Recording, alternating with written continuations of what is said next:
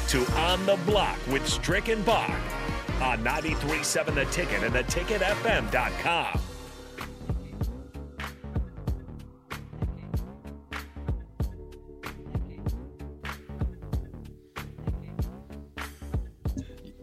We're back on the block.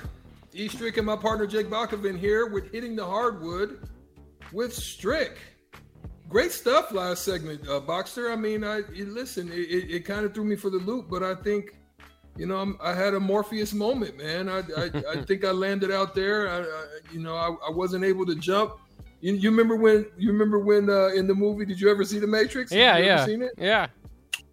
I think what this moment is for us, right? It is like Neo finally just trying to figure out who he is, and he's running across the top. Morpheus saying, "Free your mind, Neo," and he goes and he jumps over the whole thing and lands on the other side of a skyscraper.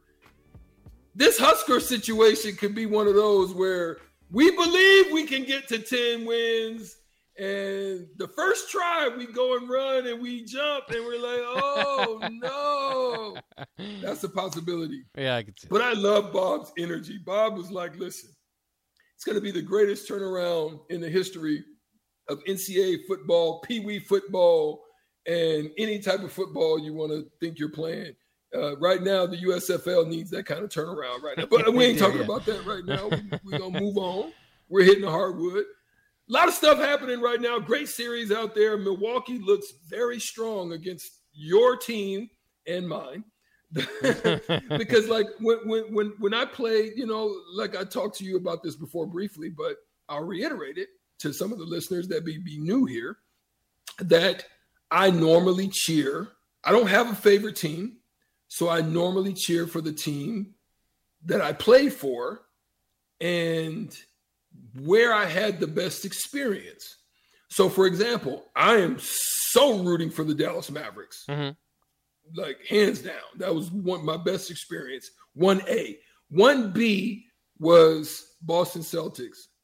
And it's given me a little cringe pause because it wasn't too bad at Milwaukee, but I didn't like Milwaukee. So I'm actually rooting for the Celtics. I'm just going to be honest about it.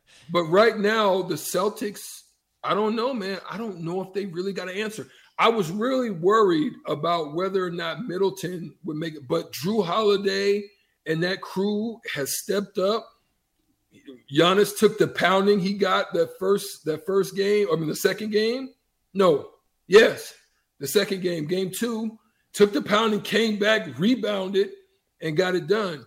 Now, I ask you, Bach, and I ask the listeners, 402-464-5685. If you're an NBA fan, if you're not, that's okay. I'm not either. I just happen to play. I was blessed to play the game. I'm just a fan of sports. So let's just say that.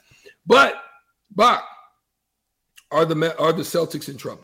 Well, they don't have Robert Williams tonight. That was kind of announced not too long ago. So that's one of their primary defenders that they use on Giannis. So not necessarily good news. But more than anything, they need Jason Tatum to step up. I think that was one thing that was missing in the last game. And the one thing that I think is missing from him, he might be an all-pro this year, might be first-team all-pro, might be second-team, but I think that's one thing missing from his repertoire, and he's got just about everything. It's just sometimes about consistency in the big moment. He kind of fades a little bit, and if he's having an off game, he allows himself to fade.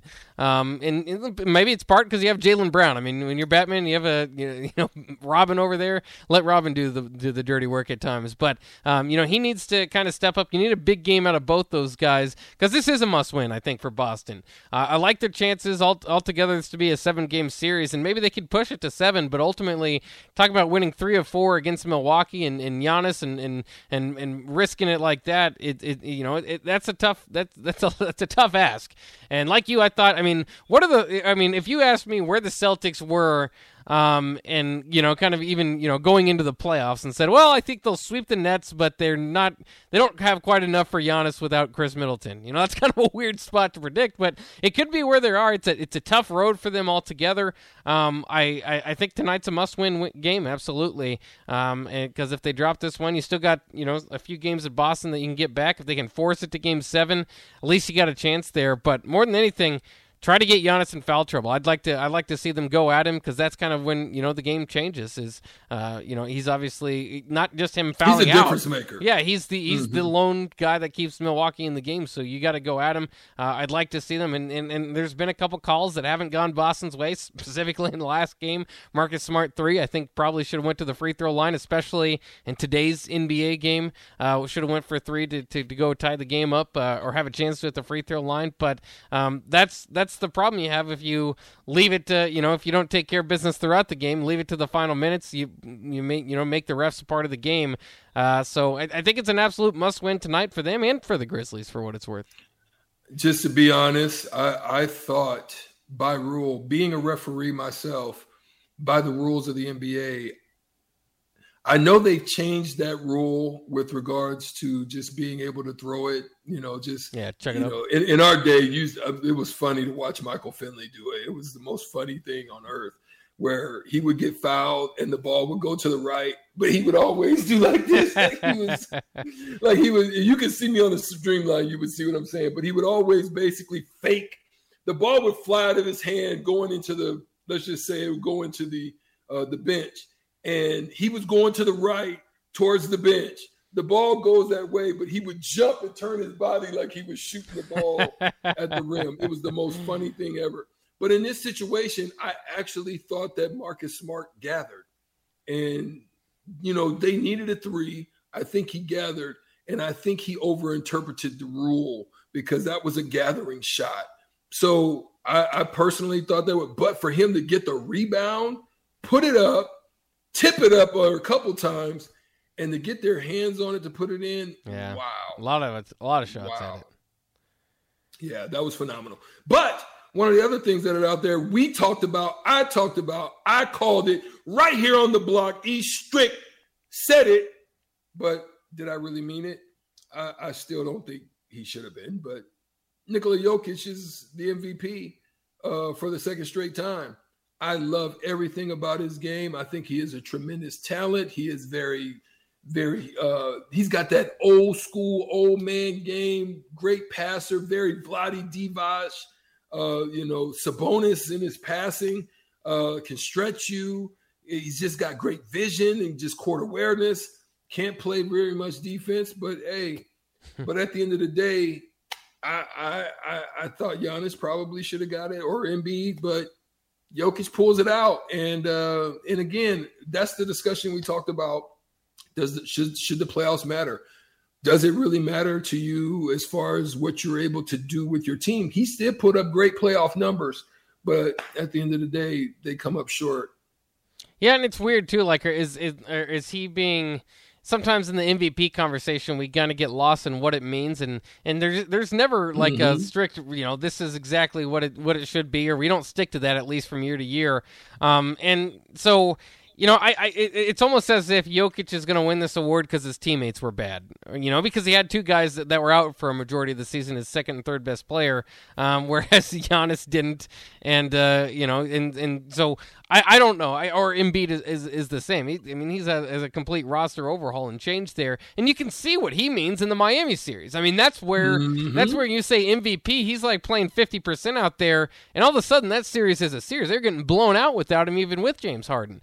So I agree. It's maybe it is one of those deals where I think maybe we should at least extend it into the first round or into the second round. But it's a regular season award, and sometimes if there's a lot of not a runaway guy at the top, you'll have your disagreements there. But I really think if you would have said any of those names, I would have said, okay, well that's kind of what happens when nobody runs away with the award. For Jokic, I'm especially happy for him though, because I think last year's award was basically he was the best player that was available throughout the year. And maybe that happened again this year with Embiid. He sat out quite a bit of games. I think the only player to win the MVP was sitting out as many games as like Allen Iverson. So that always does play a factor into it as well. But I'm glad that he's able to back it up. At the same time, I don't know if I see him still historically in the category of, to be a multi-time MVP winner, Kobe Bryant never did that. There's a lot of players above him, probably historically, that never got the chance to do that. Steve Nash did it before. Was he the best player in the game at that time? I would probably not say quite so. So, it's weird when the MVP discussion doesn't always revolve around who's the best player in the game. Mm-hmm. I would have to agree. And as we move on, real quick, I just wanted to throw this out there. I mean, right now, Miami Heat is just kind of, they're hanging along.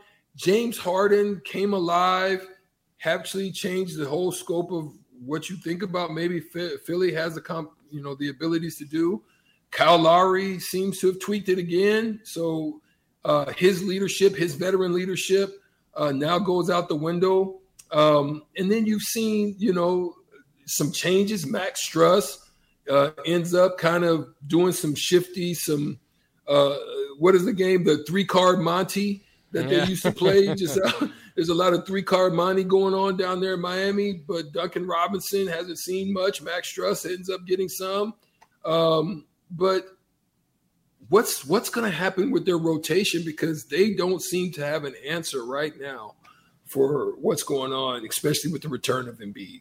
Yeah, and they're so deep. I mean, that's what's exciting about them. And Duncan Robinson not playing with the $90 million contract is getting a lot of run, but it's not, Markieff Morris isn't playing out. I mean, they got some players on that bench that don't get minutes because of how deep they are. They are, as they have been, for even when they made their run, to me, they're still lacking the number one, a real number one. Jimmy Butler, sometimes when he's on, he's one of the most fun players because he can really get going when he's on.